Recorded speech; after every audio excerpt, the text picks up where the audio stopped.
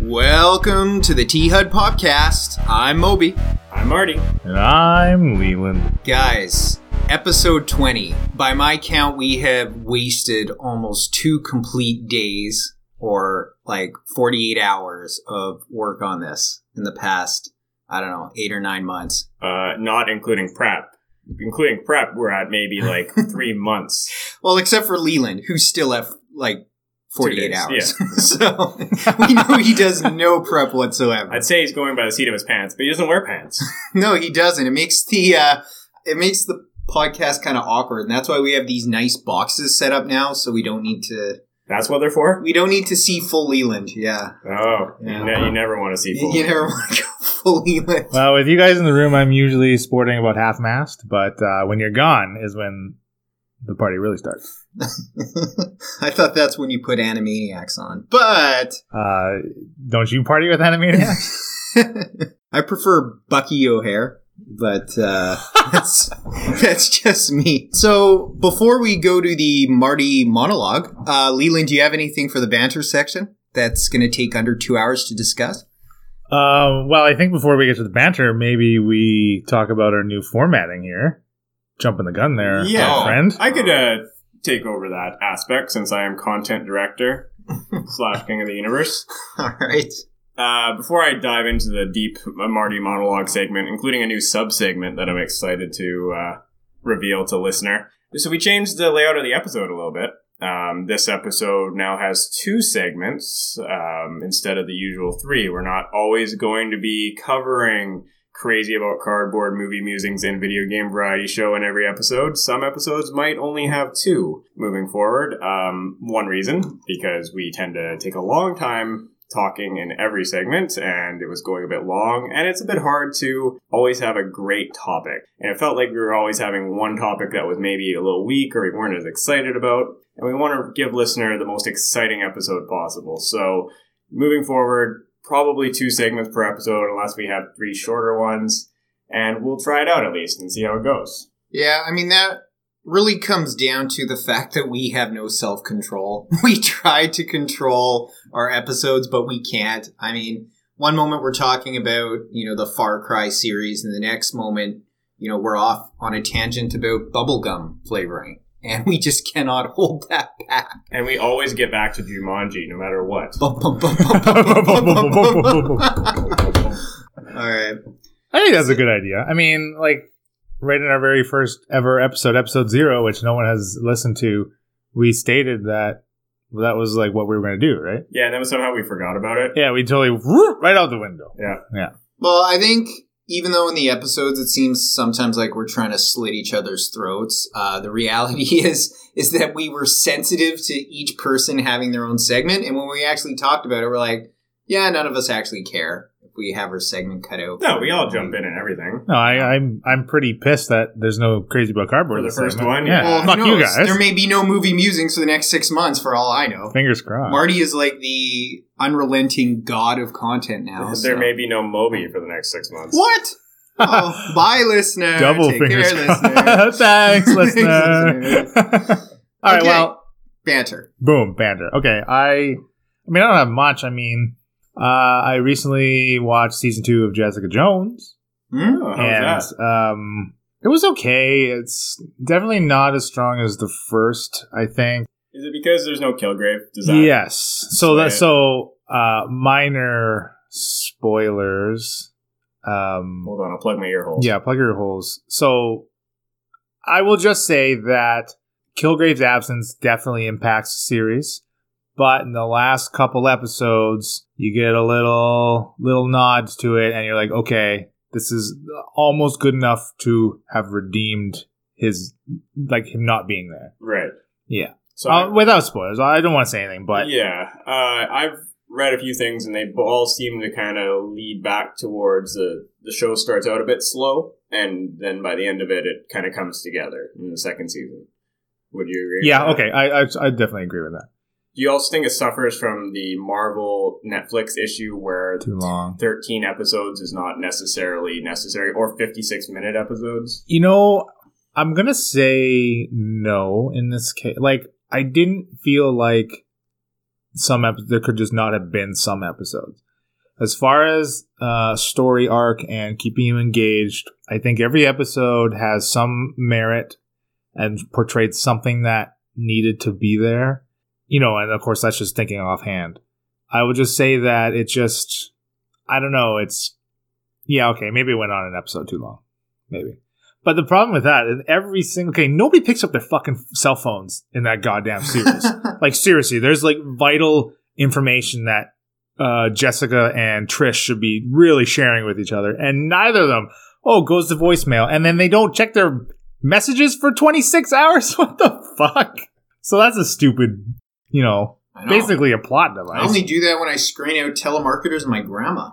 I know, right? But your grandma's not going to be calling you to tell you, hey, there's a crazy superpowered killer that's probably out to get you. You don't know my grandma. She's pretty senile these days. Sorry, I don't know. Sorry, Grammy. If you liked season 1, then obviously you're going to watch it anyways. But if you weren't into season 1, then you probably will have the same feelings about season 2. Is she still a shithead in this season? Yes, that's the thing. Like, that's another thing. Like, she's not growing as a character. And I realize, like, her being a shithead was a lot of what made season 1, charming and what a lot of people liked about her character. And that you see glimpses of the redeemability. When the chips are down, she is, the hero that she can be. And, that she's often forced to be against her will, really. I don't know, man. She's just, if season 3 continues down her just not being irredeemable, I don't know what they would do with season 3. So is this like to keep me engaged? Smallville, where it was like no flights or tights, but in this show it's like no heroism and no happiness. Yeah, I guess. The really cool thing, though, was about, just more superpowered people in this one. Okay. Which was cool. Yeah. I'll have to ask you off the air. I have a question that's a mild sport. Well, I'll ask you now. And you can maybe just give me a nod or a shake. There's a guy in season 1 who it has, like, superpowers, and he's, like, dating the blonde. And he's like, does he make an appearance again? Yeah. The guy who was popping the pills? Yeah. Yes, he does come back. Cool. I will say, though, they did not do his character service. So in season 1, I really liked his character at the beginning. Cool. And then what he turned into was just, like, it was dumb. Like, a misuse of this character, in my opinion. In season 1. Yeah. Would you agree with that? By the end, he was just this, this force that could not be reasoned with. He lost all of the character that made him who he was. Made him too mindless. Yes, exactly. So I thought, oh, great, he's back. Maybe he'll get some redemption, and no, it's just... Yeah, we can understand his logic and reasoning, maybe. Yeah, his character was just very, very quickly dealt with, the repercussions of season 1, and then, I don't know, I was really disappointed in that. Yeah, I was super disappointed with what they did with his character, but...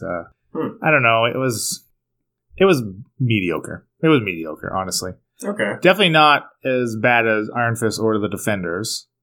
So certainly not bottom of the barrel, but middle of the pack. Yeah. Well, I mean, that's the problem with Marvel is they get some pretty high points sometimes, and the middle of the pack could be really good, but just compared to everything else, you're like, it's okay. Yeah.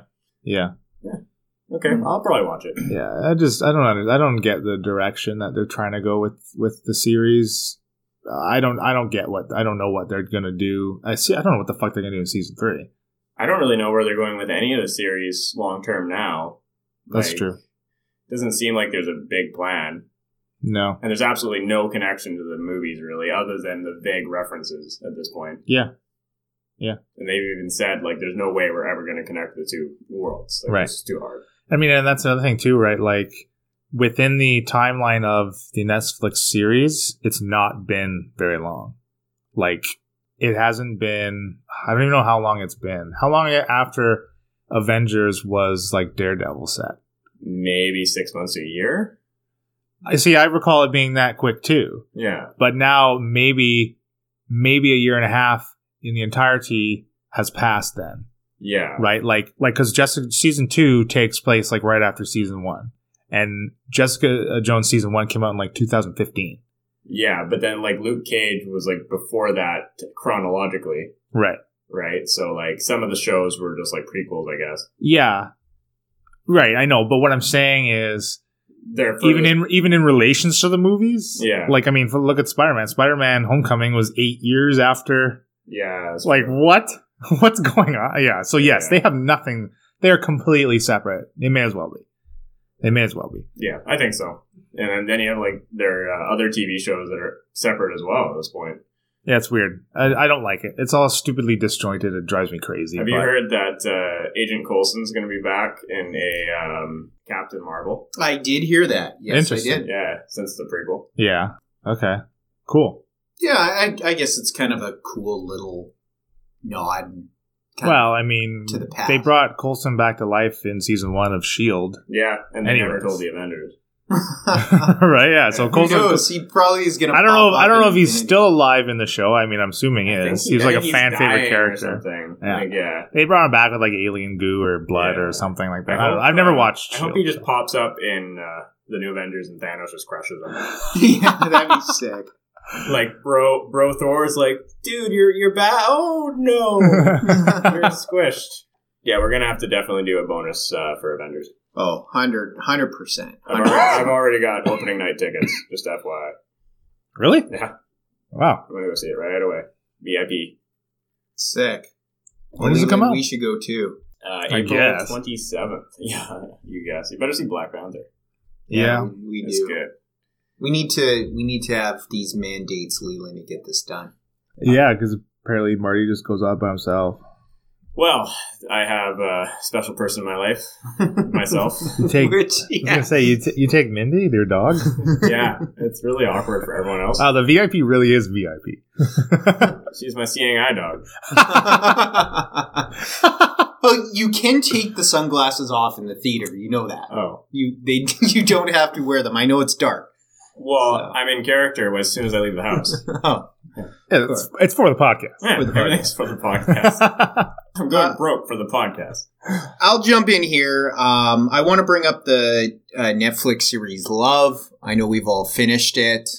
Just wondering what you guys thought now that it's all wrapped up. Yes, I have some thoughts. I like how the series ended. I like that it was ended after 3 seasons. Yeah. Whether or not that was deliberate, I think they canceled it, sort of. But Yeah. at the same time, I don't see those characters being able to have gone another season of character development. The show was kind of strange in that it only took place over like a 6-month period, but Yeah. it felt like a lot longer. Yeah, it totally did. Yeah. I really like the kind of the role reversal of Gus and Mickey this season, where Gus is slowly becoming more of a fucking asshole, and you start seeing all the cracks in what makes him tick and why he's so Yeah. screwed up. I like the ending. I really thought it was a kind of a bold choice how Mickey never told him that she cheated, and he never found out. Yeah. Yeah. And there was a bunch of opportunities in the last couple episodes, and full spoilers, by the way, in the last couple episodes, and it just never happened. Like, Gus was like, we could get through anything, and Mickey's like, yep. Well, it's interesting because Mickey, she gets mad at Gus for withholding information from her, and then they almost break up over it, and then she does the exact same thing to him. He's just none the wiser. So it shows how they're both messed up. I felt they left a lot of open threads for potential spin-off series. Birdie and Chris just getting together at the very end. It was so funny and awkward having Randy at the wedding at the end. I love some of those scenes. Randy is like such a standout. He really is. Yeah. My favorite scene, I think, in that whole season, like probably the part where I laughed the hardest, was he gets up in the morning with them. They have breakfast. They all leave for work, and Randy's like, bye. And then as soon as they leave, he just throws himself on the couch as if he's like a big depressed bear, and then cuddles back up on the couch and pulls over himself like the most impossibly small blanket. It looks like a tablecloth. I was killing myself. Yeah, that was good. I just feel like even with Arya, she didn't go anywhere, and I know she's a supporting character, but she's another loose thread that I really feel they wanted to leave themselves open for a spinoff. I think Gus and Mickey's story's done. I don't think we'll see them again, but it's interesting because I've always felt the show was pleasantly benign. It was a good way of burning through a couple hours on a weeknight without feeling bad. And I feel like it ended the same way. It was pleasant with them eloping. I guess it's cute, but now that the show's done, I'm like, whatever, back to Spartacus. So Yeah, so, I mean, I enjoy it. But yeah, pleasantly benign is a nice description. I just like their dynamic between Mickey and Gus, where even at their best, when they're all lovey-dovey, they're like, it's too much, right? And they're just are both like so supportive of each other's like flaws. Like, I mean, even look at Gus's ambition to start his own movie. That was a total bomb, right? Yeah. Like, that was, you know, he was like pretty directly pushed into it because of Mickey, right? Her being supportive. And I never really knew if she truly believed he could do it, or if she felt like yes, this is how I should be supporting him because we are in this relationship, and this is what a good relationship looks like. Mm-hmm. Like, that's kind of what I got. So I really like that. Like, they're both so fucked up. Yeah. And yes, the dynamic shift is cool where now Mickey's finally getting her shit back on track, and Gus is now the one falling apart because of the shaky foundation Gus has built himself upon. Whereas Mickey never was the one to put on the front, you know, like Gus is so superficial. He's so superficial. Yeah, totally. Yeah, he has like layers and layers protecting himself from the outside world. And he's so small inside, like, right? And if he didn't have those layers, he'd be wearing that on his sleeve, right? Yeah, I don't know. I thought it's certainly not a show for everybody. And I think it certainly falls into our topic for the movie musing segment, like, easily. Yeah. Right? Like, which of course we'll get to, listener. Just hold on. Yeah. Yeah, just hold your freaking horses there. Fuck. Calm down.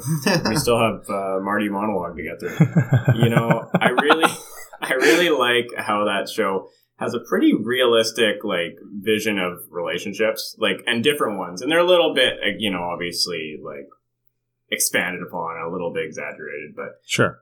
Some of them, like, I can see a lot of people that I've known in real life, and I'm like, man, these people are way too clingy, and like, or like, it seems like that, right? What you see, you're like, oh, like, this relationship, this is really weird, but like, there's a lot of different weird in that show. Yeah. And there's a lot of different fucked up, and like, their relationship, just in general, seeing like Mickey's transformation from season 1 to 3, where in season 1, when she sees Gus's band playing, and she's so bored and so like, just, I don't want to be here, I hate this, and her friend, like, his friends are scared of her. And then by the end of season 3, when he has his concert and she's his biggest fan, and he stands up for her, like, it was just something that wouldn't have happened in season 1, and like, seeing the evolution of their relationship, and not just their characters, because although their characters changed to an extent, it was more like their relationship changed quite a bit. Yeah. Was really cool. I thought it was really well done. Obviously, it's a very like, subdued show. There's not much to it. You know, it's pretty much in a bottleneck. Nothing really happens all that much. Yeah. I mean, when something does happen, it's really big. Like when Gus gets caught masturbating, it's like the funniest thing ever because nothing happens, right? Yeah. That was a fantastic scene. I was laughing so hard. Yeah, they picked the perfect porn too. Like, it was foreign, right? It was like, yeah. Going over the Bluetooth speaker. Just whoever thought of that's genius. My phone's on maximum. Why can't I hear it? So, all right. Well, that's cool. I'd certainly recommend checking it out. Yeah, I think if you like the first couple episodes, you probably like the rest of the series. Yeah. Yeah, there's never really a point where, like, the show doesn't dip. No. Like, there's no peaks and valleys. It's really kind of baseline for the whole... It picks up a bit at the end of season 3 again. Like, I think just because it starts speeding towards the finish. But, speeding is exaggerated. I was going to say, it certainly doesn't feel like they rushed it out because knowing it was going to be their last season. No, not at all. Honestly, by the last episode, I'm like, oh, this is the last episode. Oh, shit, it's over. Yeah. I was like, oh, that's all I get to see of their story now. I like how it's the typical wedding episode to like finish it off, but like it isn't the typical wedding episode. So that was kind of cool. Yeah, it's very Mickey and Gus, right? Yeah. I like how the one guy thinks it's a joke too the whole time. Yeah. It was kind of cool. Also, like at the end, you just get to see the entire ensemble cast, right? Yeah. Like, it's not entire ensemble. That's redundant, isn't it? I guess, yeah. Well, you get to see all of the peripheral characters, right? Everybody, You get to see all them people. all them peoples, Yeah. all them peeps get together. Yeah, except Arya, I guess. Arya's not there. No. And a few random. Sure, Yeah. but like all the people who live in the same apartment complex, Yeah. and the people who've been in and out. That was cool. I a like couple that. groups of friends that didn't normally mingle. Right, totally. And then and it doesn't really like you see them mingling as anyone would at a wedding with people they don't know too, right? Yeah, like totally. it's Some people are like okay and they're comfortable, and some people are so awkward. yeah. Yeah. Like, who's this Randy guy? Why is he Yeah. saying this speech right now? Yeah. That was Oh, hilarious. Randy, fucking Randy. Sub note, I think Birdie looked really good this season. Oh, Ooh, yeah. she looked damn good in Yeah, season she 3. was very attractive. Man, I love her. I love her since season 1. Yeah. Fucking fat Randy. I know. God. And that's kind of a realistic thing in some relationships too, is why is a girl like that, like, she does break up with Randy, but it's hard for her. She's pretty bound with him, even though she really disrespects him. And it's not a physical reason either, No, really. It's no. just like, I want you to like take initiative and do something. And Yeah. yet she can't just let him go, and it's clear to the watcher that he's not going to change. No. No. There's no, like, it's not like he has an arc where he's trying. Yeah, you no. never Totally. And I like that. Well, okay, sorry, before I go on with my thought, but his arc, like any effort he puts into it is a Randy effort, and it's half-ass. It's Yes. quarter-ass at best, right? Like, he's just a fucking big idiot Yeah. who Totally can't is. do anything. He's just useless. He's a useless He's a loser. waste of like 300 pounds. He is a space, true right? loser. And then, but it's cool how you get, like, even Birdie's arc is, I'd say she goes through more changes than, nearly as much change as both Gus and Mickey do. I mean, like, look at her. She's so unhappy that and she's so, I guess she's timid too. She can't take action on getting rid of Randy, and is pushed to the point where she cheats on him, like, something that's pretty terrible. And at that point, she's like already over the edge. Then only then can she be like, all right, this is it. Like, you got to go. Yeah. It was almost like she had to, like, Right. She was force herself to do that. totally. Yeah. Totally. I see that. Yeah. I don't know. It's a good show. I think it's an intelligent show. It is. When I finished it, I was left thinking for a couple days because I enjoyed it, and like, Yeah. it's one that I definitely like it. I think I'll rewatch it down the road. Yeah, I can see that. Yeah, I like it that much. Yeah. Give it 9 Apatows out of 10. I guess I'll give it 8. Nah, I'll give it 7. Yeah, you guys suck. Yeah, I give it 7 Wichita counties out of 10. Wichita. Sorry, I give it 9 thrown laptops out of 10. There we go. Nice. All right, the Marty monologue. All right, Tori. buckle in, listener. You know what? I will say, fuck Moby, because last episode I did not monologue. It was barely a monologue, and not last episode. Listener, 2 you episodes can ago. judge. Yeah, whatever. No, it was last episode. Oh, no, it was 2 episodes ago. Yeah, you're two, right. yeah. So, anyways, because of Episode 18. Yeah, episode 18. Because Marty of, monologue. Because of Moby, now we have the Marty monologue segment, and this time we Oh my have fuck. the Marty monologue. It's a goddamn good thing we cut out the third segment. Yeah, that's why. This is the third This segment. is what happened. Son of a This bitch. is the sub-segment called Marty's pre-review review segment. Hashtag that. This is where I've played something and I'm not quite ready to review it, and I'm a little past previewing it because I've already played it. So it's the pre-review review preview segment. This time it's about This War of Mine. Yeah, but we're going to do an actual review on that. You can't do the pre-review review preview. That's the whole point, is the pre-review. Yeah, but then we're just going to be reiterating what you're saying right now. Nothing's going to change. No, with the pre-review review segment, I just give a few bullet points of how I felt about this game and a few rough kind of feelings. Just let him do it. He prepared. Well, save the notes for them when we actually do the episode. The actual review. Can I have 10 words? You can have just give 11. him some initial feelings. This Come War on. of Mine was very interesting. I will play some more. There. Cool. That's 11. Good. I think. I think it was 12, but you're okay. It's like a title. You don't count like the of and the and, right? Yeah. Yeah. You only count the words you capitalize. You're seriously just going to not let me do this? Well, I'm just. Why do you like? What? I mean, I understand. Yeah, it's very recent in your mind, but like, we are eventually going. We've all played it. We can all chip in right now. We may as well review it right now. Oh, I see. Okay. Like, you know what I'm saying? Like, you're waiting to do the full review. Well, yeah. I mean, I can give my 2 cents too, but yeah. Well, because I plan on playing it some more before we do okay. Yeah, that's why I do need to play it some more too. Okay. Because I beat it, but like, there's so many different scenarios that I'm like, I want to play a different scenario. Yeah, that's true. Okay. All right.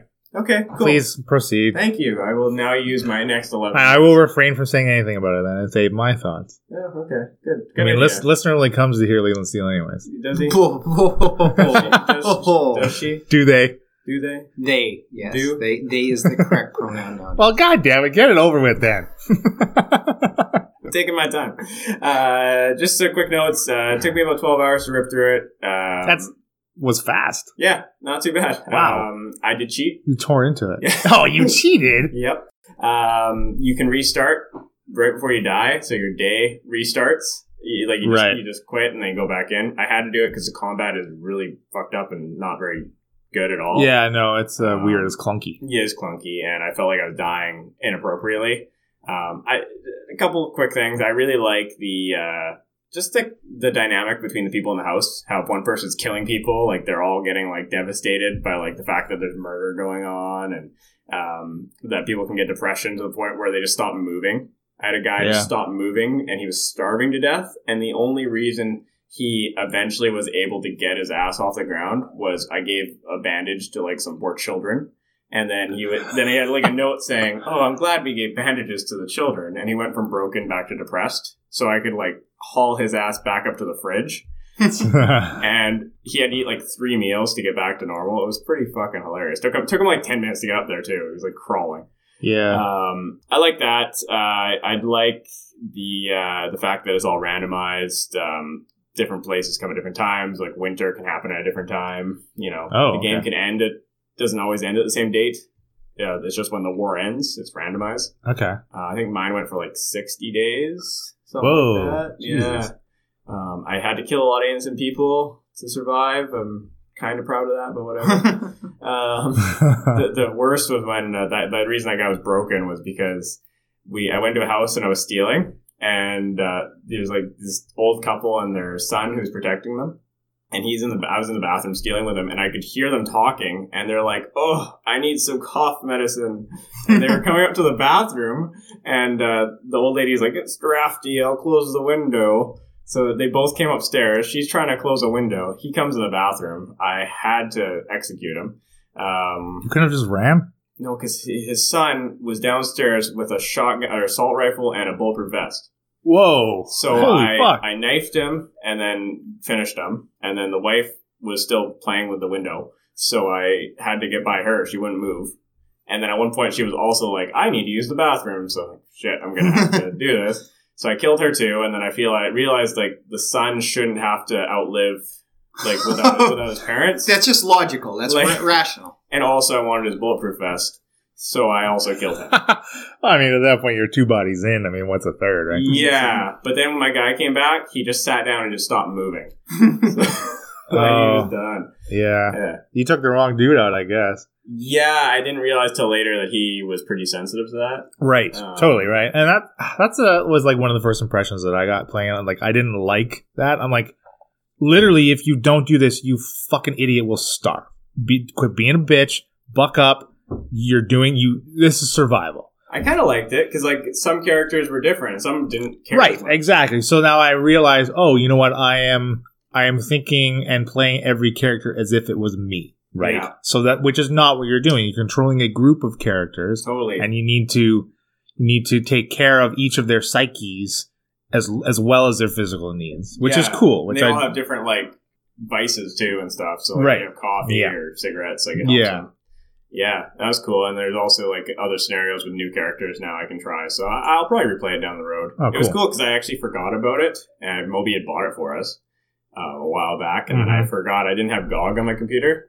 or GOG or whatever else Yeah. it is, and I downloaded it, the little like installer, and I was looking through the archives, and I realized, I own this. So I installed it and ripped through it in about a week and a half. Yeah, I'm looking forward. We should definitely do a full review on it. Yeah. I'll replay another thing on it, and I'll have some more thoughts. But I just wanted to throw a few out there. All right. Is that short enough for you, Moby? No, but it's a start. You're welcome. It's a start. So, any more banter? We ready to jump into this then? I think I'm good. All right.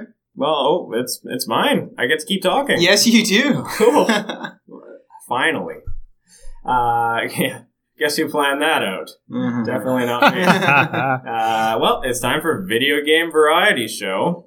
This episode is named Stardew Cocaine. Not Stardew Valley, but Stardew Cocaine, because that is what the game should be called. It is addictive like cocaine. Did you get that? Yes, I I got it. wrote. I wrote the title for the segment. So yes. You know what? Honestly, I can pick it up and play it and leave it whenever I want. I don't know what you guys are talking about. You're fucking kidding I me. can stop playing anytime I want. yeah, you sure you can. I got it under control. You're playing it right now. I'm functional. We're not even recording. Don't You're get me playing the in game.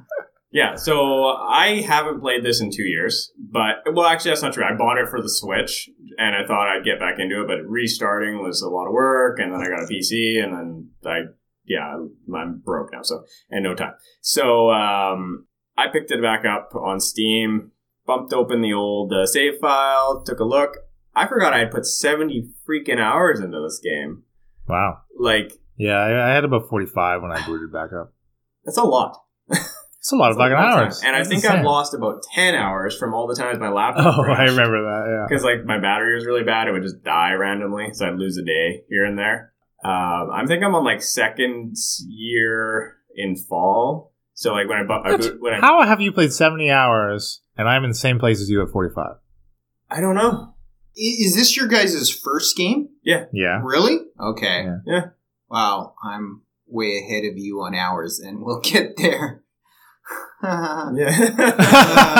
Yeah. You know what? When I fired it back up, I didn't know what the hell was going on, but within about an hour and a couple days, I was back into it. I could keep playing it now. It's It's a fun game. Same. I just, I remember though when we were all playing it around the same time, right? And I was the last adopter. And I got to the point where I was like, okay, I think I've had enough. Because it just got, like, there was just too much shit to do. And, okay, my main problem with this game, my big negative, is that to do anything in it, you need an FAQ. Right? You have to look up everything. Otherwise, what time of season do you get the fish? Where can you get the fish? Like, well, you know, that kind of shit. Do you Yeah, not? How do you discover that in game? To get full completion, to find, like, you'd have to, it's either, like, luck of the draw, or, and sometimes people tell you some stuff, though. Like, I've had people be like, you know, you kind of figure it out a little bit, but you're Yeah. right. Because, like, those, like, the community things you have to fill in. Yeah. Some of them, like, I did this morning, I was looking at it, like, I'm like, how do I get a rabbit's foot? I figure it has to do with, like, a rabbit, but it doesn't. Or wait, it does. I think you need, like, a rabbit in your, like, hut. You can get a rabbit's foot. Yeah. But that is, like, that's weird. Why would your rabbit give you a foot? Like, Right, yeah, because you're not killing your animals in that game. no. Yeah, that's like my biggest thing, and I'm a completionist. I want to do all this shit, but no, I can't do it because it's too much fucking time. Like the scope is too big. Okay. You know what I thought about it is the reason it's so addictive is it starts out very small. Like, you're very limited in what you can do, like, and accomplish in a day. Yeah. And then as the day goes on and your tools improve and they're not so draining on you, there is a lot going on. And it was overwhelming to fire my game back up and see I had a sap farm here, Yeah. like 90 billion freaking crops over here. Yeah. But they were set up to be mostly pre-watered with sprinklers and stuff, Right, so yeah, it wasn't too bad. But yeah, you're right. At the beginning, it's like you could spend the first 8 hours of the day and all of your energy watering your crops trying to make money. Yeah. And then Even just harvesting all of, like, I got jam coming out the ass. I have so much blue. I have think you seen a doctor about that? I recall, it's really great on rye toast. I recall in previous game that I guess that was like my main moneymaker was just making this jam. I had like 200 blueberries, just slotting into these jam barrel things, Yeah. and just like every day, collect, new blueberry, like that. Doing that with with milk and cheese and wine and beer, like, yes, that would take half of your day just to go around collecting the shit and reloading it. Yeah, I think what I was doing was I had like wine barrels going and they take like 7 days. So you get like really profitable stuff, but you don't have to do it every day. So yeah, like... yeah, well, I think I got that stuff too, but like some of the stuff really profitable. So, okay. Because I think I see what you're saying. I think we put the cart a little bit in front of the horse here. I kind of just want to quickly jump in with what Stardew Valley actually is, in case the listener doesn't know, because we kind of just started jumping into things. That's a good... Stardew Valley is a very, very popular indie game. It is a farming simulation. It was made by a guy whose name I believe is Eric Barone, and he made it all himself. He self-taught himself to do pixel art, to do digital music, to do literally everything. Nobody else had any part in the design or programming or creation of the game besides Eric. He worked 12-hour days, 7 days a week, or so he says, for 4.5 years. Somehow maintained a girlfriend through that time. He did nothing else except work a part-time job. And it was an obsession. And he was originally a fan of Harvest Moon, which is the definitive, if not the only, farming simulation game until like some of the recent ones, like Farm Simulator came out for PC, stuff like that. And he had felt, as I did, I am a long-term Harvest Moon fan. And the first games for the Super Nintendo... That explains NES, a lot, by the way. Yes. I Really? Okay. No, I don't know. Anyways, I agree with Eric with what he said, which is that after the GameCube game, A Wonderful Life, which I liked and I played the hell out of, he said the series kind of lost its step. It went really away from farming. And you didn't really need to farm to progress. You were just doing like stupid social missions with the townspeople. Huh. And that's kind of that gave away that sense of progression that the early games had. So he basically tried to create the perfect Harvest Moon. And in my mind, he did. Now, why I think the game is so addictive kind of alludes to what Marty was saying. It starts small. You're given a farm. The farm is completely clogged up with like rocks and lumber and weeds, and you have almost no money. You get just a little bit to start, and you really have to kind of set your own goals. Now, Leland was thinking, well, it's a bad thing. You kind of need a fact to do anything in that game. My experience with it is that I found out most things completely naturally. Bullshit. No, I 100%. Bullshit. No, I did. Bullshit. I'm telling you that's the truth. Bullshit that to complete that community center and all those lists for some of those special items, you did not go and look up how to get them. I did not. Bullshit. I did not. So then how many total hours have you put into this? Well over 100. Oh, easy. Probably closer to 2. My first game was like 150 hours. There you go. Then my point still stands. You can't do anything in that game without an FAQ and not pour in literally hundreds of hours into it. Well, I agree with you on the time, but I don't agree with you on the FAQ, and here's why. No. You are missing my point.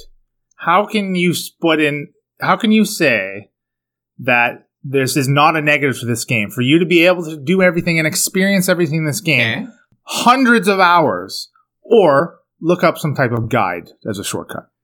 How is that not a negative? Because most gamers will not put hundreds of hours into this. Okay, but I had most of that to experience. I had most of that content beaten by like 60.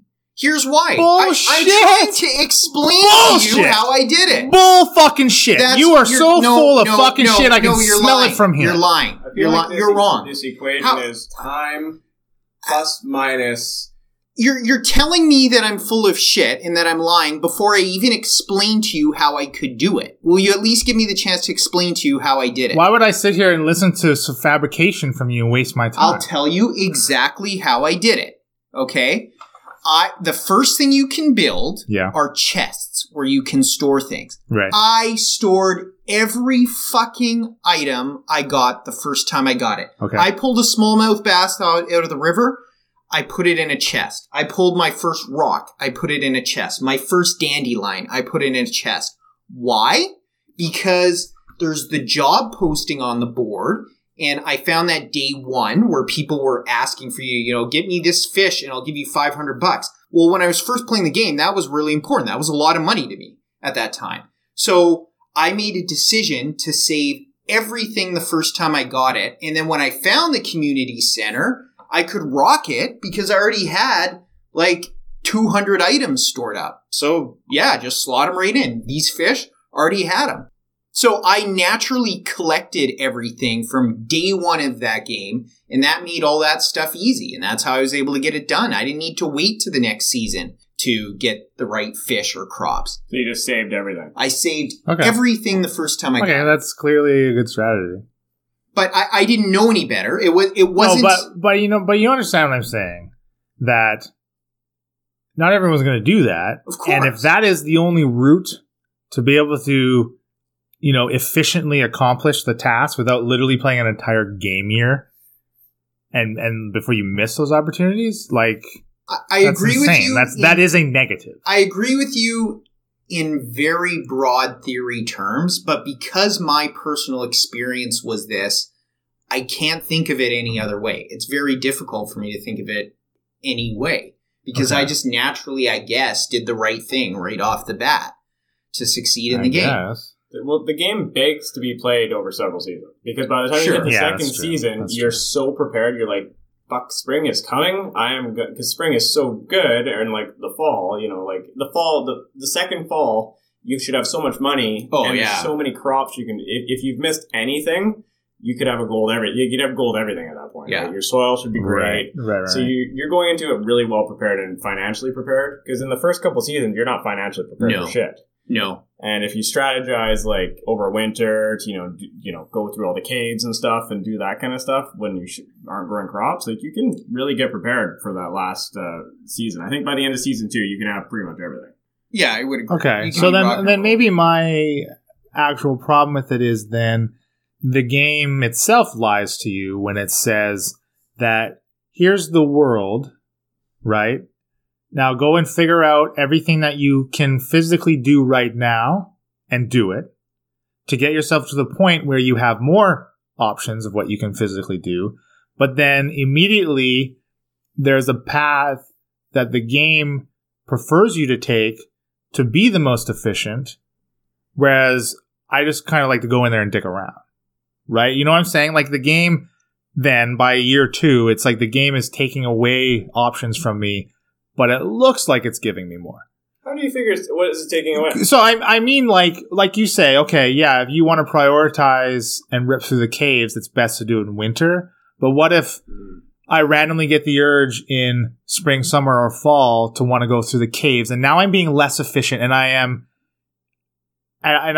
not gaining what I should be to progress through the game. Theoretically. Well, I think to a degree, but I also think like that is still benefiting you because you're going to build up your items. You're going to build up your character. You're going to next time you decide to harvest, should you harvest, you're going to be doing it much more efficiently. Yes, okay, but there's an X amount of payoff for that, right? Sure, there is a best time to do things in that game. Yeah, right. I would agree with that. Yeah, okay, so. And okay, maybe you can argue part of playing the game is discovering those best times. Yeah. But in discovering those, it feels like it's taking away from the way I would want possibly to play the game. And then that comes back into my argument about the hundreds of hours where now I am playing it less efficiently and am needing to put in additional hours to then be the completionist that I am. Yeah. And if you're not enjoying it at that point, if you're just doing it for completionist's sake, right, then that is frustrating because then you do have to wait a long time to get back to those seasons. Yeah, that's what I was about to ask you. So is that your problem? You get through a season or 2, you play 30, 40 hours, and then when you're finally getting a hold of the game, you're like, shit, I have to at least play through another year. I think that maybe is what it is because like I said, 40, 45 hours I put into it, and I'm in fall of year 2. And I guess I remember just like losing steam and that being one of the main reasons I stopped playing it. And I don't know. I see the way the game is built and meant to be played as overall like the one negative aspect of the game. Not saying that none of those gameplay mechanics or styles are not fun or that I enjoy them myself, but I still think it is a negative. I see it as a negative. I would, yeah. I can see where you're coming from. And I guess I would just say, again, to kind of meet up, is that my personal experience was very different. And I think that has tainted me in a pro Stardew bias. Right. Because of what my experience was. I'm pro Stardew. This game's fun. It is addictive. It is very And addictive. I do want to continue playing it and have fun getting all this stuff. But when it's not readily apparent how or when I can and cannot do stuff the most efficiently, and I feel as if I would need to look up an FAQ to know how to do it, and then I can go about and doing it, and it is still fun achieving it. I don't know. That's a downer for me. Yeah, I needed an FAQ for some of it. The last little bit I'm on, I needed an FAQ because there's a few items I didn't know how to get. And it doesn't do a great job of that. Like some of the odd items, like some of the animal related things, or like things that aren't clearly like, okay, corn. Well, obviously I grow corn. Like stuff like that makes sense. Or well, yeah, because it's nice. Like when you grab the seeds, it tells you what season you're planting them in, right? Or even when you get the ability to craft, and like this is going to make me jam. Like it tells you, right? Like, right. This makes jam. It's a barrel for jam. Yeah, the fishing thing in particular drives me nuts. Is just the certain fish in certain seasons and time of day. Time of day is tough. That's tough. Yeah. So like if I don't know if you could like unlock somewhere or do something in game to like give you that knowledge. I mean, there's a library in this town, right? Well, yeah, and reading the books in the library does give you that kind of stuff. Have you read the books in the library? No, I've read some of them, I think. Maybe, I don't know. Again, this was forever ago, right? Yeah, I don't know if it's good enough information to satisfy you, but it is semi-specific information. Like, it'll tell you fish at different parts of night, do this. Well, okay, then maybe I just didn't explore and find the hints that the game does present to you. But then again, there's another thing that there's a step to achieving some of these items, right? And which comes with more time. I'm putting in the more time to look in game for the hints to then put more time into the game to get the thing. Yeah, but I think that's fun to an extent. I kind of like games that aren't always like giving you an in-game tutorial and everything. Yeah, I know what you're saying. I think though. Okay, if I were to spend a day or two in game going through these books in this library looking for the specific tidbit of info that I may or may not be there, that's not me really doing anything in game, which also helps me further my game agenda. Yeah. It's like when you're playing an open world game and you're doing all the side quests and the game basically delves them out. So you're doing, I got a quest at the east end of the map. Okay, the next thing I'm doing is now I'm going all the way to the west end. Mm-hmm. Right? It's disjointed.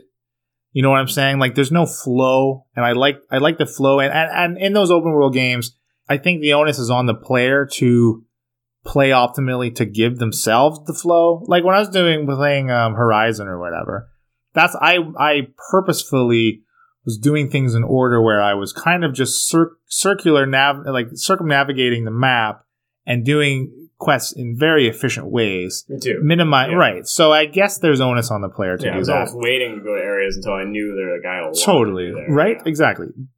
But with that, with an open world game, like it's apparent how you can do it. Like, you know what I'm saying? Like, I don't know, maybe this just isn't the type of game for me. Yeah, there's a few times in that game where I was like, I thought I could go somewhere. Like, I'm like, okay, these sewers look like I could do something here.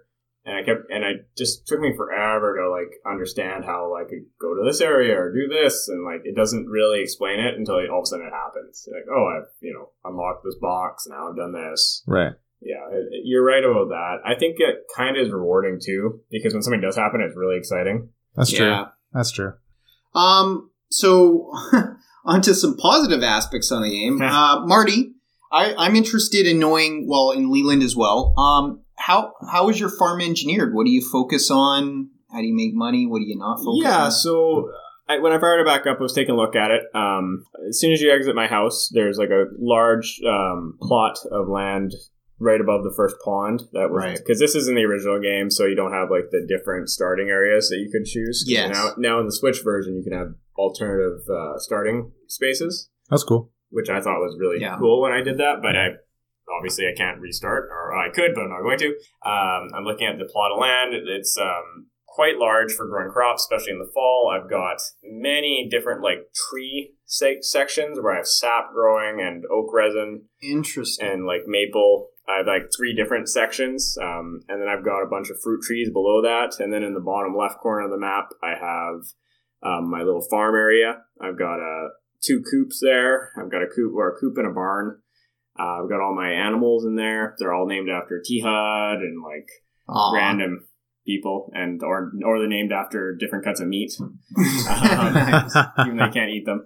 Yeah, and then I've got the greenhouse going, and yeah, I've got a lot of stuff going in that game to make money, and it seems like I have a ton of money too. So, yeah, I mean, if I fire it back up, it shouldn't be too hard to get rolling again or do what I want to do, which is pretty neat. I don't know what you guys did. Yeah, I can only really comment because I haven't looked at my first farm. It's on my old computer. My new farm, I did pick one of the different farms. I picked one of the farms that has a big spot, actually, that auto-generates ore. So your copper, your steel, and your gold, as well as some rocks how do you there. Get that? Sorry? How do you get that? That's one of the choices of the new farms. Oh, cool. The other choice of farms, I forget one of them, but one of them you get a good fish river that goes through, and it makes it easier for you to catch all the fish. Okay. Anything and everything can be in there. The problem is it really screws up the amount of land in your farm. Like, there's still rivers that go through mine now, my new farm, and there's only shitty things in it, like garbage. But it's really hard for me to find good spots for plants in this one. Like, they're just all kind of L-shaped and C-shaped little plots. Yeah. So it's really tough. Actually, see why I said it was interesting about your saps. The one good place I had, I just loaded with trees for different saps because it's so low maintenance. Yeah, you just put a tapper on it and you come back every week and a half. It's kind of funny. I can't actually see when the sap's ready because I have so many and I have just enough to walk around them. So I have to walk right in front of them so it like goes opaque for a second and I can actually see. Yeah, me too. That's cool. Yeah, it's cool. I've also got like a bunch of walkways in between all my trees. So nice. Got, like stone walkways and everything. That's good planning. I'm not looking forward to when winter's over and then everything gets all screwed up again. This is going to come as an absolute shock to you two, but my main money making in both games is a gigantic distillery where I make tons of beer and wine. That's consistent between both games. And the villagers, about 90% of them, with the exception of kids and the one girl, Penny, whose mom is an alcoholic in the game, they all love beer and wine. So it makes it very easy. I don't even sell most of it. I sell maybe a third. The rest, I constantly walk around the town every single day giving away alcohol. And that's what I've been doing for like a year and a half. And I have tons of friends. Everyone's like, oh, Moby, great to see you. No, you don't make friends with salad. No. And luckily the town has no people. What do the friendships do in game?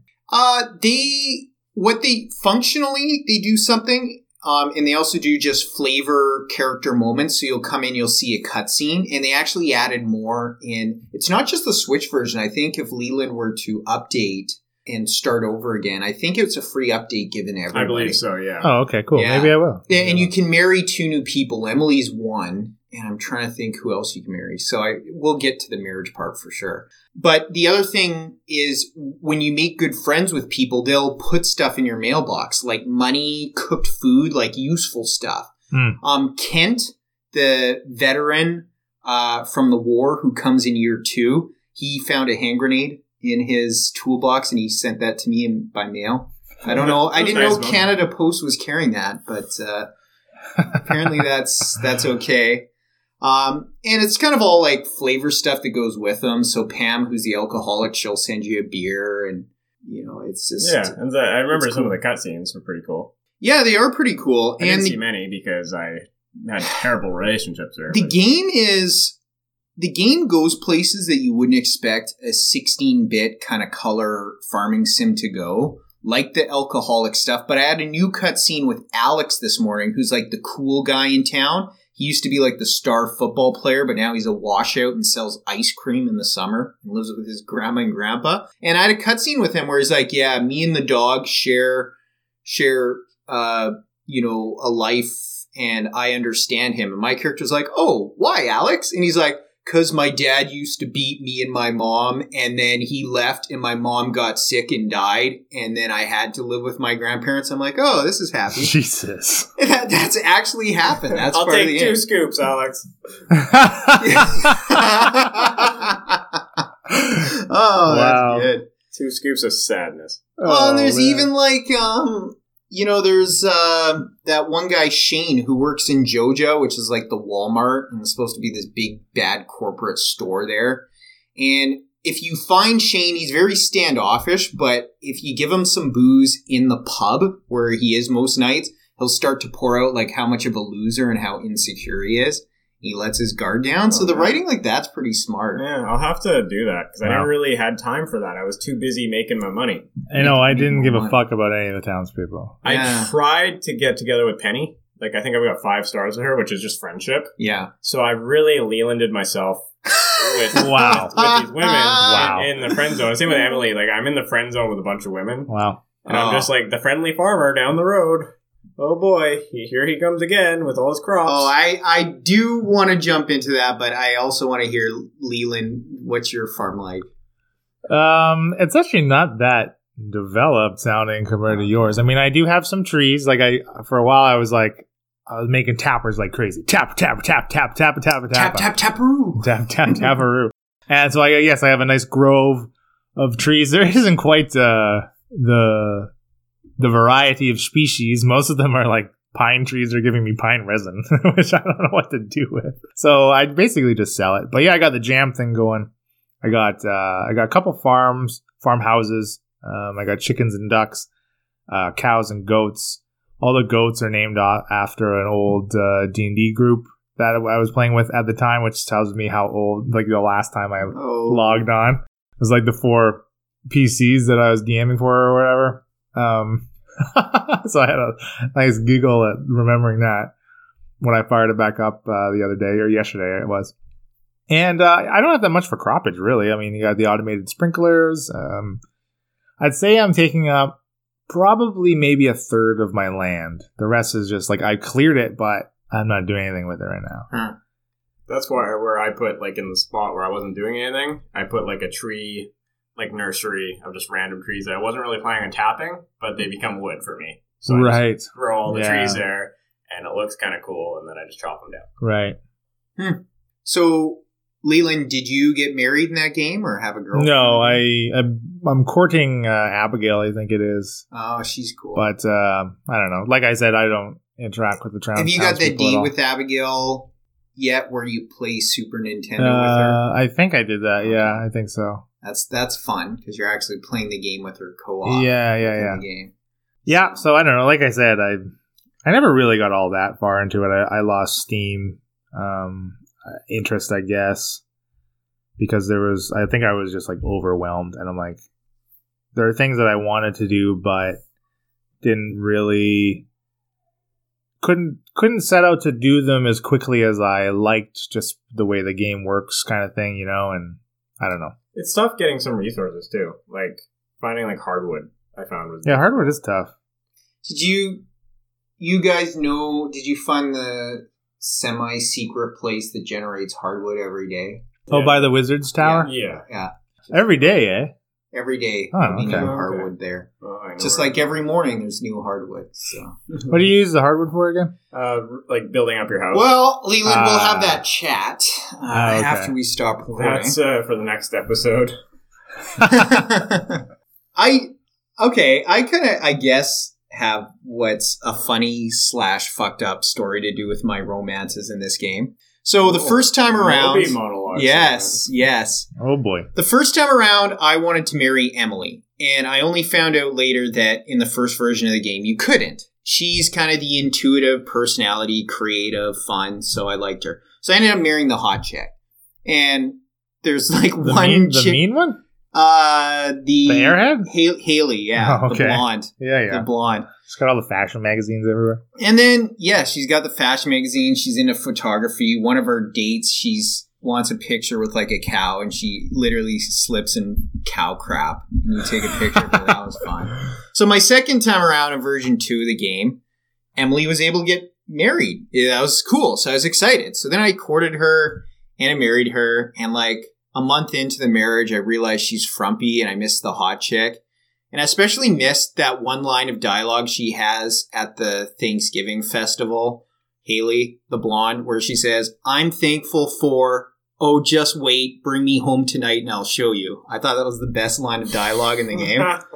So I am currently showering Haley with gifts, even though she's not my wife.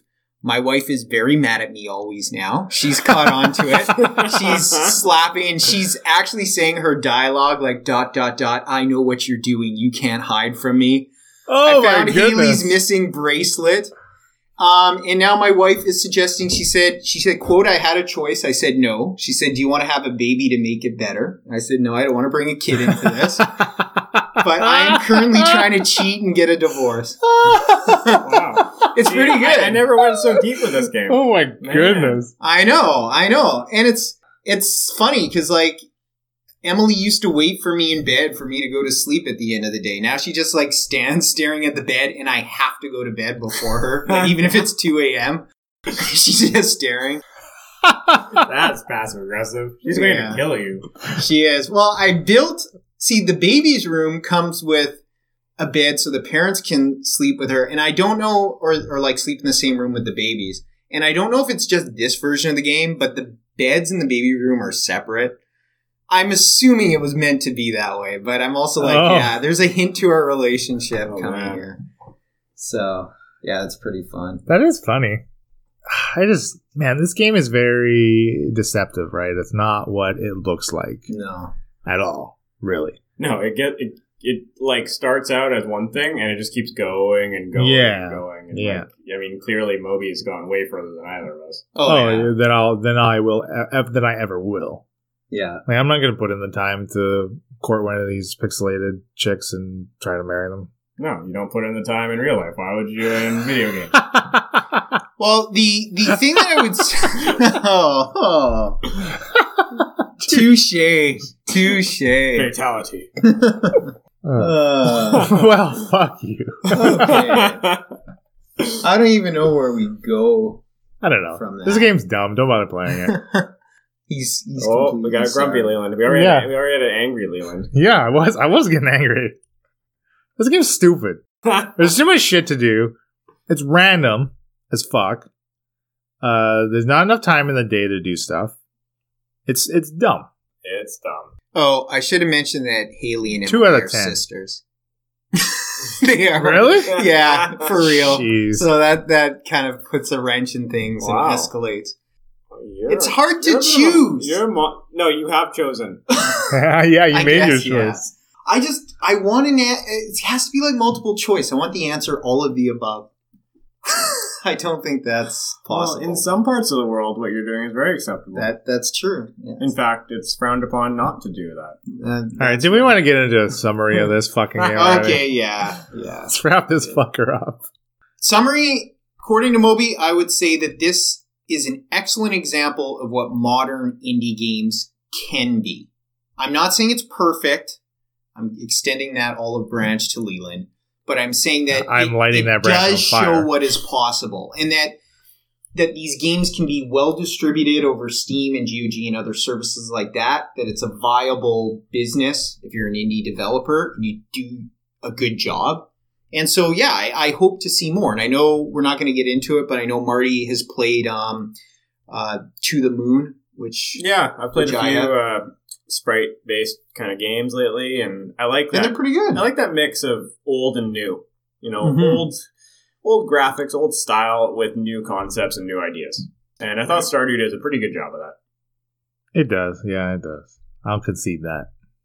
I don't know why I'm being so adversarial. I mean, I enjoy the time I'm playing. Like, I got sucked into another 2 hours of this fucking game this morning. That's what killed me. Booting it up to remind myself of it. I know, I did the same thing. Yeah, so highly recommended listener, and even listener who ordinarily doesn't like games because they think they're too violent or this or that, this game will just let you explore. That's true. Do something unique. And honestly, I think it'd be very difficult to find someone who would not get addicted to this game for at least like 20, 30 hours. I mean, I just don't know how you just turn this off. I think if you got the initial hooks in, I think it would definitely pull in some people who weren't maybe as into the hobby of video games, for sure. Right. But you need to get past that initial bit, I think. Yeah, I think so. I will say I think this game does a great job with the learning curve as far as base mechanics. You know, like again, you start out and you're very limited, and the game does a good job of parsing out what you are even capable of doing and building upon the skills that you need for the rest of the game. I think that does a great job.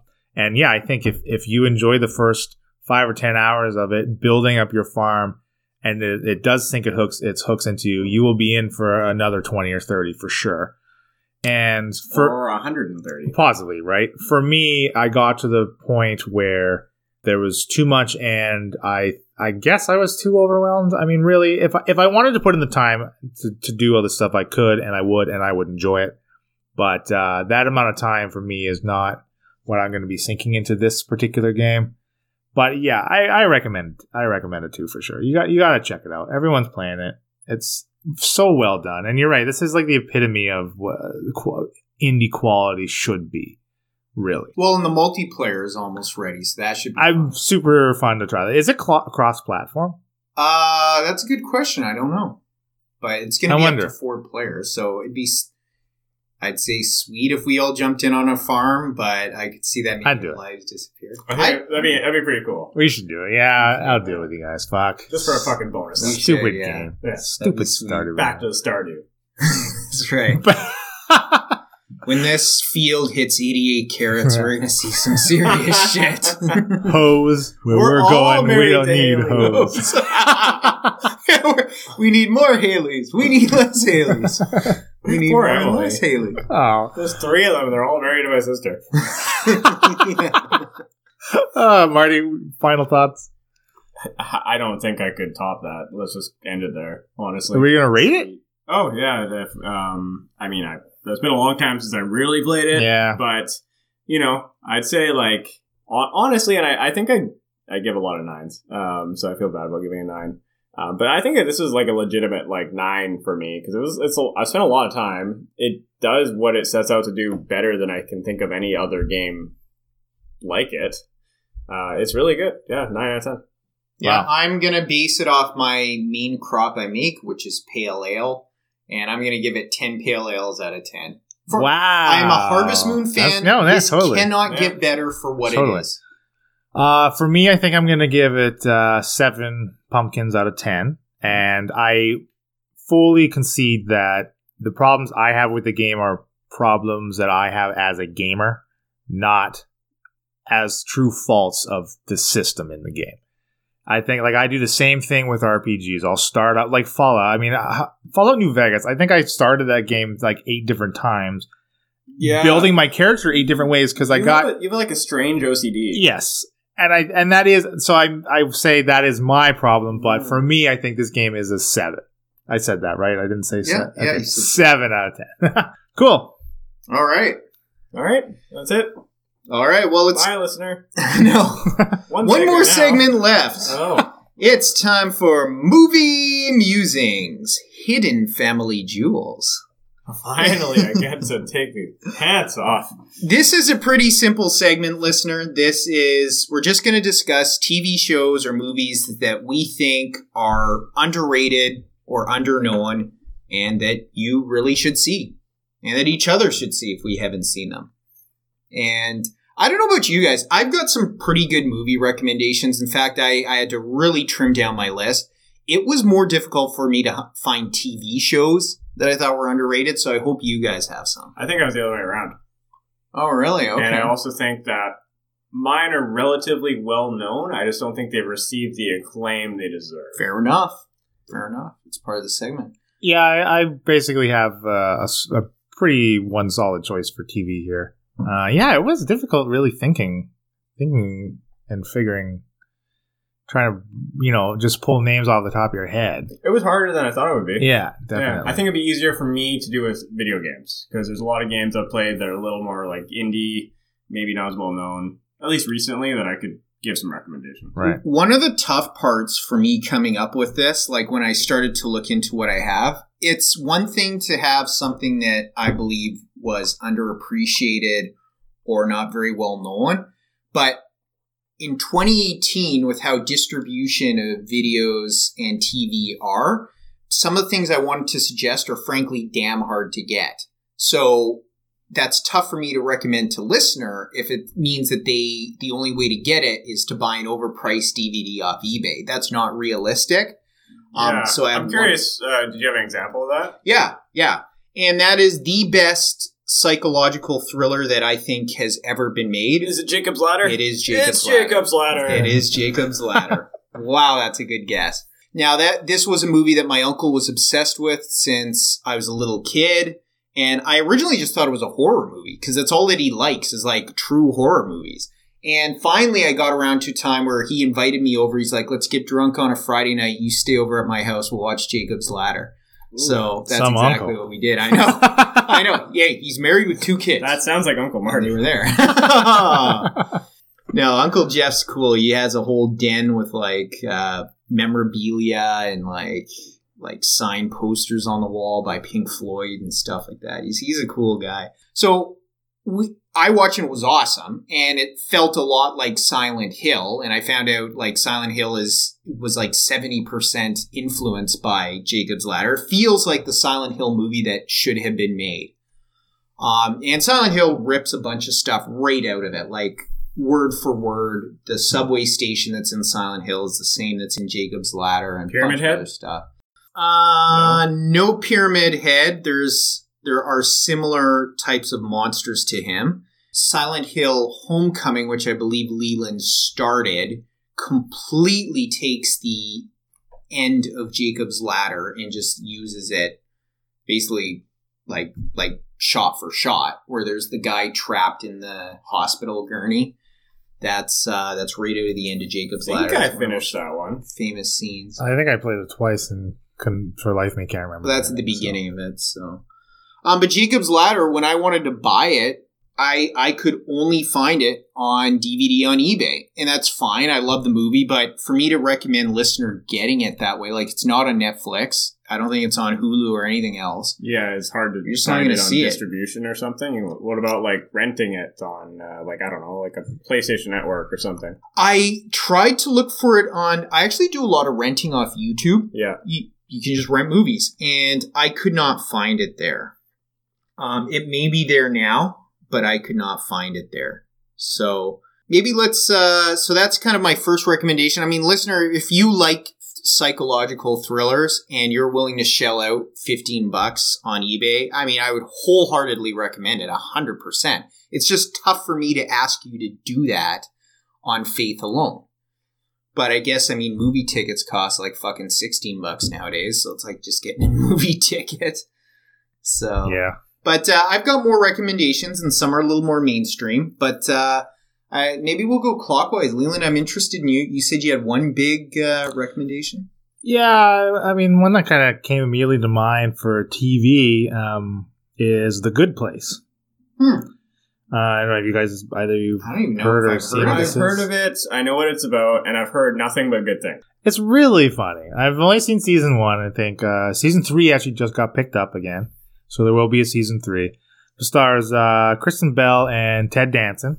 Honestly, that should sell you right there. I know. How the hell do you not like Ted Danson? Oh, he's awesome. He's great. Yeah. Remember that? What was that show on HBO he was on? It had Jason Schwartzman on it too. Oh yeah, like yes. Like what was that? That was a really good show too. That should be on this list. That was okay actually. Like it wasn't like great. No, it was under pretty. Like you totally go your whole life without knowing what it was. I don't even know the name now. I can't for life me think of this. Danzig was awesome in that. Yeah, he was good. Well, anyway, so in The Good Place, basically The Good Place is like heaven, and Kristen Bell's character, her name's Eleanor. She dies and mistakenly gets put in the good place because they think she is another Eleanor with the same name. Ha. And like in the season 1, like her presence there causes like the good place to go haywire, and like trash starts raining from the sky, and like Oh, that's funny. it's really it's a really good show. Season 1 was super funny. And like in the good place, like they've turned off like the swearing module or whatever. So and whenever Eleanor says fuck, it comes out as fork, and shit is shirt, and like all these like weird like quirky like cutesy stuff. That is funny. It's a really good show. Yeah, it's like having its own little frack. Exactly. It totally is. It's just super funny. It's really good. The concept's cool too, right? Like it's pretty unique. Yeah. At least with that tone, it's unique. Yeah, totally.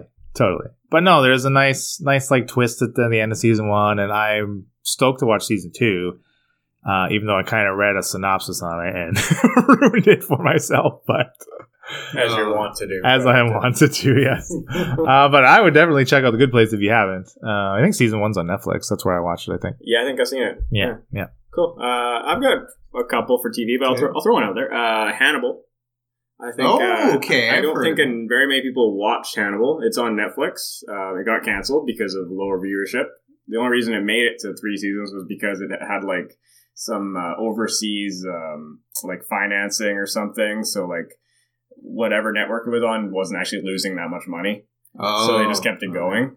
They wrapped it up with season 3, but they've been in talks. Brian Fuller, the creator, has been in talks to bring back season 4 down the road.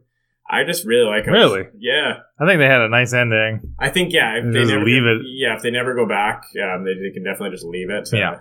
It's a good show, though. It's pretty gruesome. Also need, it's a show that you need to watch. You need to pay attention to it. Yeah, totally. Yes. It's not a show it's not a background show. No, it's a sit down. And I should rewatch it because for part of it, I made it a background for myself, and like, I don't know, lost interest. I did watch it all. But I don't know. I think that's a good pick. Season 1 and 2 are really good. The beginning of season 3 is pretty mediocre. That's what I recall. But I think it picked up at the end of it. It does. Yeah, the end of season 3 with the red dragon stuff. Yeah. It was really cool. It is cool. And just like Hannibal himself was a great choice. Like making him like a little bit foreign and like just kind of gave this mystique to the character. Yeah. And he's totally terrifying when he has to be, though. Like he's like a quiet terrifying. He's like because the entire series, right? That he's Hannibal right away. So the watcher knows, but like every scene he's in, like he's just like this pent up ball of homicide that you think will just like burst at any and could burst at any second. When that bomb's gonna go off, right? And it almost never does. Except when it does, it's scary. Yeah, totally. And and then there's a lot of like questions about like the other main character played by Hugh Dancy. If he's like bad too, is he a villain? Like they definitely keep you guessing for almost a whole series, really, on and off, because he has like, what does he have, like a type of Asperger's or something, or autism? Yeah, something like that. Some sort of something that Hannibal takes advantage of. It does a great job of portraying Hannibal as this psychoanalyst that just gets in your head. Yeah, he's like the master manipulator. Totally. Yeah, totally. Nice. Yeah, he's totally the puppet master. He is, Hannibal, like the Hannibal you would expect from like Silence of the Lambs, right? Like even from within his cell, he's orchestrating so many things. Hannibal we want and we deserve. Right. Just by his being associated with him, you are on his puppet string, right? Like, and Lawrence Fishburne's in it. Ooh, nice. And he has a awesome fight with Hannibal that bookends season 2. Oh, yeah. And it's pretty cool. Yeah. Yeah, that is cool. Yeah. Oh yeah, all the action is really cool because you're like you said, like when it's not there, its absence is like this void that you can almost reach out and touch, and then suddenly it's there, and you're like, whoa, holy shit! The cinematography too is really unique. Yeah, like, there's a lot of different like color and sort of like almost tone depending on which character's in the scene and like what's happening, like psychologically. Like there really is like there's a lot of dream sequences but they're Okay. really well done for the most Yeah. part. And you're never like annoyed. And you know what? by it. Every scene with Hannibal and Hannibal's therapist, so weird and tense. Yeah, Like, it's like very uncomfortable. yeah, and you're like, is he really here for his, like, because he thinks he needs to benefit from his own therapy? Yeah. Or is this just part of some grander plan that he's enacting? And, like, it's real, yeah, that's a really good show. I don't know why I fell down on it for a while, but. It's weird because it's one of those shows. Like I rewatched it with my wife, and we're on to season 3, but we Yeah. just never picked up season 3. And I haven't been super excited to push her into it because I know season 3 starts slow. Right. But like we really both enjoyed watching season 2, and for me it was the second time. And now I'm just like, I don't know. We put it off for like a year and a half, Yeah. but I can definitely recommend it if you've never seen it. Pick it up; it's good. Honestly, even just the payoff for the Red Dragon stuff at the end of 3 is so good. And, like, man, the recasting for the guy who plays Red Dragon was insane. All the seasons end really well. Yeah, but I mean, just like the look-alike. Oh yeah, Who's the new character that's replacing Ralph Fiennes or whatever from actual, like, the movie Red Dragon? you're right. I can't remember Like, his name. it's like, whoa, is that Fiennes? Like, that could just be the same actor. It's Yeah. crazy. And he's scary too. Yeah. Yeah, That's awesome. That's a good. That's a good choice. That's awesome. Okay, next up, I'm gonna go mainstream and then not so mainstream and then mainstream, and I'll be done. This is another film. This is a film that for anyone who saw the Star Wars prequel and said that Hayden Christensen is an absolute terrible actor, period. Not just that he was directed poorly and not handled properly in the film. He is the star of a movie called Shattered Glass, which I'm sure I've mentioned to you guys off air. Shattered Glass is the true story about a journalist in New York named Stephen Glass. And it was found out in the 90s, he was a famous young writer, that he made up virtually everything. He made up all his sources, his quotes, his stories. They were based on nothing, on complete fabrications. And what ended up happening is when he was discovered, instead of basically saying, yeah, it was me, you got me, I'm sorry, I'll resign or whatever, he tries to go further into his lie. And he goes really extreme into his lie to the point that he sets up fake companies with voicemails. Wow. Where when they try to verify, they're like, did he talk to this company? It's like, hi, you've reached John with ABC Enterprises. We're not available right now, but leave a message. Oh, he really doubles down. Oh, he totally doubles down. That is the plot of the story, is him getting these, he's suspected of fabricating, and the plot is him doubling down until finally he has nowhere to go. And it's pretty creepy because at parts you wonder, he comes off as a nerdy kid. He's got big round glasses. But how Hayden Christensen goes with him, you think he may snap violently at some point. Just grab you and slit your neck or something like that. And that kind of plays into things too. I won't tell you whether or not he goes there. But again, it's based on a true story. And that kind of makes it more endearing. That one is available on YouTube, easy to get. I don't think it's on Netflix, but it is easy to get for rental, and Okay. I highly recommend it. Cool. So, Moving on to Mr. Leland Steele. That's it for me. all right, Okay, moving on to Marty. Marty Monologue Man. So I've got a couple more, but I think I'll just stick to TV, honestly. I think Okay, that's cool. My TV picks are a little bit Mine better. are all movies, so Yeah. you handle TV, I'll handle movies. Sure. I've got two more, so I'll throw the next one. Sure. I've got Outlander. It's on Netflix. It's based on a book series. I've read all the books now because I watched the show. It's one of those shows I think is really entertaining to watch if you're in a relationship. I was going to say. It's kind of like a mix of romance and action. It's like a dramatic romance show, and honestly, I didn't think I'd like it all that much. But it's a period piece. It has some time travel elements, so it's a little bit sci-fi. Not much though, honestly. It's good. I liked it. I think the books are really solid, but the TV show is really well done. It's by Roger Moore. Okay. So the Battlestar Galactica fame, and I think he did. What else did he did? X-Files or something for a while, or something like that. Yeah, I think he worked on Star Trek. Star Trek. Yeah. He worked on Star Trek. So he's Trek. kind of in that genre for a while.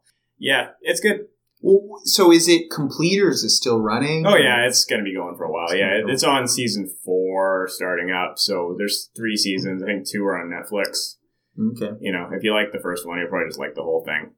Sweet. Yeah. The next I got is a movie series. It's done. It's complete. It's a trilogy. And I'm sure I've watched at least one of the films with Leland, which is Cube. Remember Cube, the horror series? Did we watch at least one of those together? Yes, I have seen the series. Okay. Marty, have you seen Cube? Yeah, we watched it together. Okay. That was way back in the day. That's awesome. So, listener, Cube, all 3 films came out in the 2000s. It's a really neat sci-fi horror series. Basically, what the cubes are is you have a bunch of people, random people, and they just wake up in a cubed room. And they don't know why they're there. They all have amnesia. They don't know where they are. But they're trying to escape. And everywhere they open in the room, like to get to the next room, there can be pretty lethal traps there. And that's where the horror comes in. I don't want to spoil it all. You never really find out what's up with the cubes, but you kind of find out they're part of like experiments. The 3rd movie is a prequel, so that cube is like the crudest of all like of them. Cube Zero or something like that. Yeah. My favorite is actually the 2nd film, Cube 2 Hypercube, which was the first one I saw. I just stumbled on it on TV. That's a sci-fi. It's like a quantum cube, and it has all these really neat traps. The one that sticks out with me is the hot chick and kind of one of the nerdier guys in that movie. They finally just decide shit, we'll just have sex. And they're like, we might as well have some fun here. But they happen to have sex in a room that hyper accelerates their aging. So they're having sex, and all of a sudden they turn old, and then they turn into corpses that are just floating in midair. Yeah, like someone else comes into the room and sees them desiccated, desiccated and entwined. Yeah, that's right. Yeah, that sticks in my head too. Just because of how creative it was. They made there's a board game called it's called Room 25. That's basically Cube, the board game, as you're moving through this grid of squares trying to find the exit kind of thing, and you can play teams and try to kill everybody. You can manipulate the room so you can move someone into a trap room and that kind of stuff. Oh, that's cool. Yeah. That is cool. That's a good pick. Yeah, those are good movies. They are, and I just feel like they're very creative and they're not really well known. Yeah, so. I totally forgot about them, but I've watched them with you before. Awesome. Yeah. Awesome. We have one last TV series I'll throw out. Better Call Saul. I think it's kind of not being watched by nearly as many people that were into Breaking Bad. And I think it's really found its own kind of area and space in this world. Moby, you've never really watched Breaking Bad, I don't think. Maybe some of it. No. And a friend tried to get me into it, but it was honestly a bad night. I was just exhausted. I fell asleep, not because it was bad in the premiere, but I was just I've noticed there's a mix of people who are just oh, this is overrated, and then some people just love it. I love it. I really like Better Call Saul. It follows one of the characters from Breaking Bad, Saul Goodman, before he was Saul Goodman, and it has a lot of tie-ins with the series, with a lot of cameos, and then full-blown characters before the series, and they have you see how they became who they were in the Breaking Bad series. And it does a really cool job, especially by season 3. There's 2 kind of storylines going on, intertwining with a character from the original series, Gus Fring, who's the mob boss of the chicken Los Polos Hermanos. Yeah. And blanking on the cleaner guy. Mike? Jonathan Banks. Mike, yeah. Mike? Yeah, and it's his story and how he becomes a cleaner, essentially. And you find out what happened to him. So it's cool, and I really cool. I need to check it out. You'd like it. Yeah, cool. I did like Breaking Bad. Breaking Bad's cool. And Saul Goodman himself, Well, if you like Bob Odenkirk, then and I do like Bob Odenkirk. He's really good in this, and it really makes you sympathize for the guy. You can see how this is going to end. You know how this is getting there, and you can understand why. And because he's really a flawed human being. He starts out bad, and he's becoming good. Like, as the show's going on, it feels that way. Yeah. Like, it feels like he's trying not to be who he was destined to be. Whereas, like, with Walter White, it was like he kept failing at being a good husband and a good father. But that was his goal. His goal was to, to do these things for his family, but it became twisted, right? It feels almost inverted with Saul Goodman. With Walter, it started because he enjoyed the person he was becoming. Yeah. And continued to develop himself into what he liked. Yeah. Whereas, like, watching Saul, you start seeing, like, he doesn't like this. He doesn't want this. He doesn't want people to think of him this way. But it's almost like that's his destiny. It's kind of cool. There's a lot of different layers to it and some really good supporting cast. And season 4 should be rolling out pretty soon, I think. So, yeah. I should get into it. It's weird because for whatever reason, I've never been into Better Call Saul or Breaking Bad, but I've really tracked the reviews for Better Call Saul because I know that Breaking Bad was like a cultural or at least a cult phenomenon. And I was like, is this movie going to trip up and just be like a parasite off the original?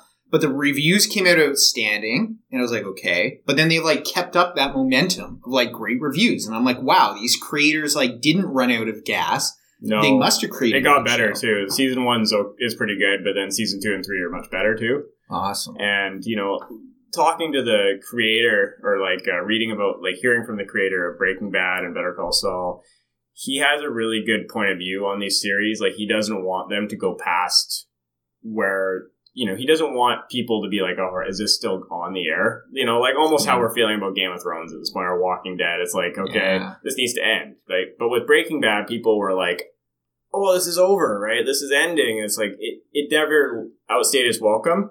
It probably was close to that point with Breaking Bad, but I feel like he's doing the same thing with Better Call Saul. Like, I could see this going 2 more seasons and then they're done.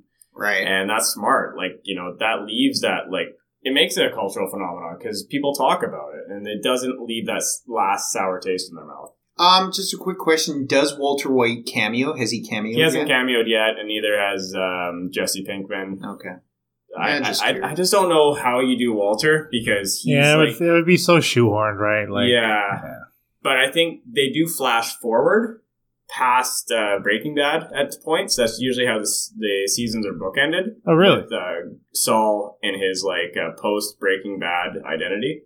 Cool. So that's pretty cool. Yeah. So I think there is room for maybe Jesse or something. Yeah. Okay. Cool. Yeah, keeping like Breaking Bad self-contained into the 5 seasons, like if Breaking Bad had went on for another 3, like you wouldn't have Better Call Saul.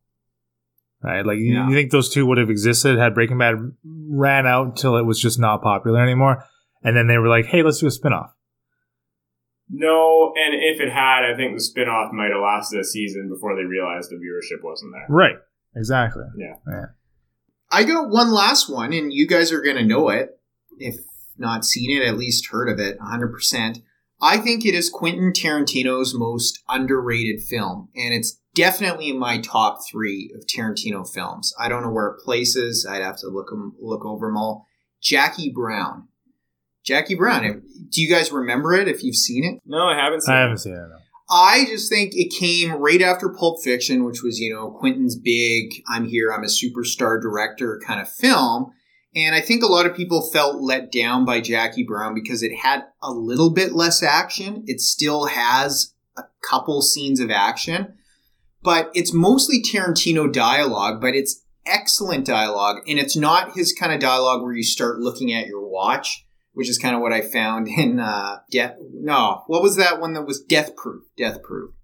I kind of felt that went there sometimes, and I thought Hateful Eight. Hateful Eight had a lot of that too, where you just kind of like, okay, Tarantino, like say what you want to say.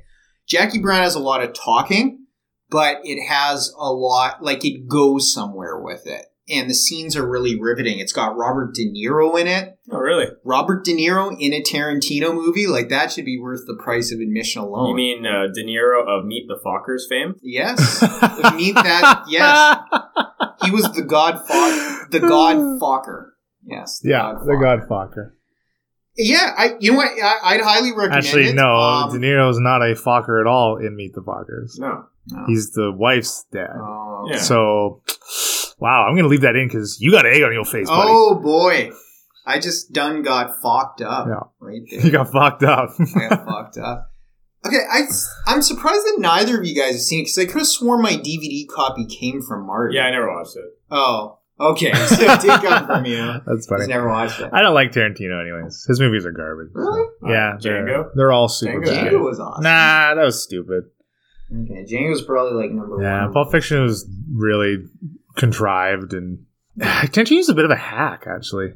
Yeah, he's a hack director. Leland's doing that thing again. Yeah, he's doing that. He's still Leland's grumpy from Stardew. Yeah, fucking Stardew Valley. Where he was calling me a liar and You're a fucking liar. Oh, fuck you, man. The whole goddamn game's a lie. Jeez. It is. The fucking game is a lie. The cake is a goddamn lie. The farm is a lie. Can you plant a cake plant? Anyways, you may as well. If This you like was a Tarantino triumph. at all, see Jackie Brown, and that's it. That's all I got. Cool. Yeah. Any other things from anybody? Is that it? I guess I'll throw one more out there that I was thinking about for a movie. Yes Man. Okay. We've all watched that together. I think that is severely underrated for how good it is. It's yeah, I think it's so. sealed and in my DVD collection. Hey-oh, So I don't know. I just watch it. I've got You Jim. never seen that movie? I own it. I've never seen it. Oh, I just haven't shit, gone we around watched it. it. Yeah, so that's many times interesting together. that we've never watched it together. Jim Carrey and Zoe Deschanel. I will watch immediately. I know. I just like when it came. I think it's like a 2008 film, and just when it came out, like I don't know. I love Jim Carrey. I'll watch anything Jim Carrey's in, and It's not in theaters. who doesn't like Zoe Cable Deschanel? Guy. Cable Guy's another underrated movie. Very much. For Jim Carrey. Jim Carrey's career is underrated. That's let's do a segment on Jim Carrey one day. But no, I just like Jim Carrey's like this. You know, he's going through a divorce, or whatever. He's like down on his like middle-aged guy, and he goes to like this, self-improvement seminar, and the concept of it is to say yes to things. Be a yes man. So he makes this covenant with himself and convinces himself that if he ever says no to something, then something terrible he's gonna come across some terrible bodily harm or something. So throughout the movie, he's just saying he's a yes man, yes man, yes man, yes man.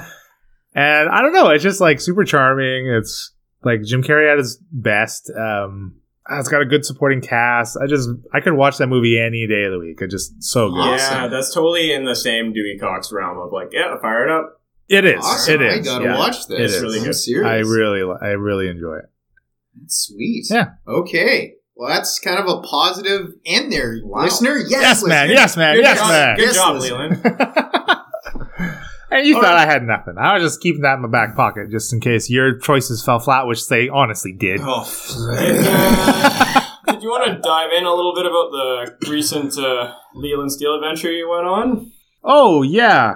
I just totally forgot about Terminal CityCon. Yeah. Good banter. Yeah, but I mean, when this releases, it will have been over for like a solid 3 weeks. Yeah, whatever. That's fine. It was at the end of March. Hosted in Vancouver, British Columbia here. It was their 5th annual Terminal CityCon. And I went, I was only going to go for Saturday, but I did end up going for 6 or 7 hours on the Sunday. And it was a fucking blast. It was so fun. I got to meet Christian from Take Your Chits and Daniel from Plumpy Thimble. Both have YouTube channels. I met Joseph and Justin, who are the designers behind an upcoming Kickstarter release, Fantastic Factories, which I will totally be backing. It comes out on Kickstarter May 29th. Keep your eye out for that. Super fun. I don't know. It was just really good times. It was cool to finally meet some of the Incorrigible Club, and it was good times. Yeah, it was good stuff. Cons are pretty fun. I went to my first one last year, Yeah. Emerald City in Seattle. Oh yeah, I forgot you did that. Yeah, I mean, we went because my wife really wanted to meet the The Outlander cast, Yeah.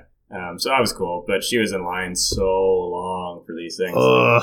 Like because we went and we were in line for the Outlander panel, which Yeah. you had to get in line for that to get good seats. So that was an hour and a half in line for that. Jesus. And then I bought her photos, and we were in line for almost 2 hours for that. wow. And we had the tickets, but because they were so behind, we took hours to get through. And then she had autograph too, and you had to line up for that, and that was another hour and a half, and I was just chilling for that. Wow. So yeah, she did probably about 6 hours in lines. for just the Outlander stuff. Holy That's all we fuck. ended up really doing because we were there for a day, Right. and I didn't really have time to do anything How many else. days does that one go for? It goes for 3. 3, okay. Yeah, it was packed, especially for the Outlander stuff that year. I bet, eh? Yeah. Man, oh man. Yeah, and it was pretty crazy in that panel. Like, there was like 95% women. It was a lot of estrogen. Wow. And That's cool. It was pretty funny with the women asking questions. Yeah, with Sam Hewen, the main actor, like they couldn't get the fucking words out. It was hilarious. Oh. Because they're so nervous? Yeah. Like starstruck? Oh yeah. Oh, that's cool. Yeah, I would certainly go back to Turbo City Con next year for sure. It's only for 2 days, but man, they were giving away so many games too. Like every day you go in and they give you like a raffle ticket, and throughout the whole day they're just pulling numbers. Was Like- that just board games? It is, yeah. Tabletop? It's strictly tabletop, yeah. And man, they must have pulled like 60 or 70 tickets and gave away like each day. Like it's Wow. insane. You go up and they have like the whiteboard with current winners, and then another board with past winners, and Yeah. man, it was insane. So cool. And you didn't win anything. I didn't win a single goddamn thing. I'm Yeah. thinking next year I might go to a big one, like a Penny Arcade Expo, like PAX, or like maybe like an E3 type thing. I'd like to do one at least. Yeah, that'd be cool. Yeah. I don't think it'd be as good as I would hope, but I just want the experience. Yeah, yeah. I don't know about some of the bigger ones, but Yeah, I think they might be, some of those might be past. Like, I think it would have been fun to go to PAX maybe like 8 years ago. yeah. I don't know. It was it was really good times. Thank you for reminding me about Yeah, no that. worries. Yeah. All right, well, Do you might as well some, give the denouement. End of the show stuff. Let's do some end of the show stuff. If you want to check out our show notes, you can find us on ttpopcast.wordpress.com. We are now on Instagram. Yes. I don't know what our handle is. Probably TT Popcast. I don't know. Just we're there. We'll get back to you with that. Yeah, we'll get back to It'll be that. in the show notes. We do actually have soon, hopefully, our brand new site, which will have a bunch of new written content from all three of us, hopefully. So that's in the works. Yep. So stay tuned for that. And boy, I think that's it. Yeah, I think that's good. Yeah, I've Sounds good. been Leland Steele. I'm Marty. And I'm Moby. Thank you, listener. Thanks, listener. Bye-bye.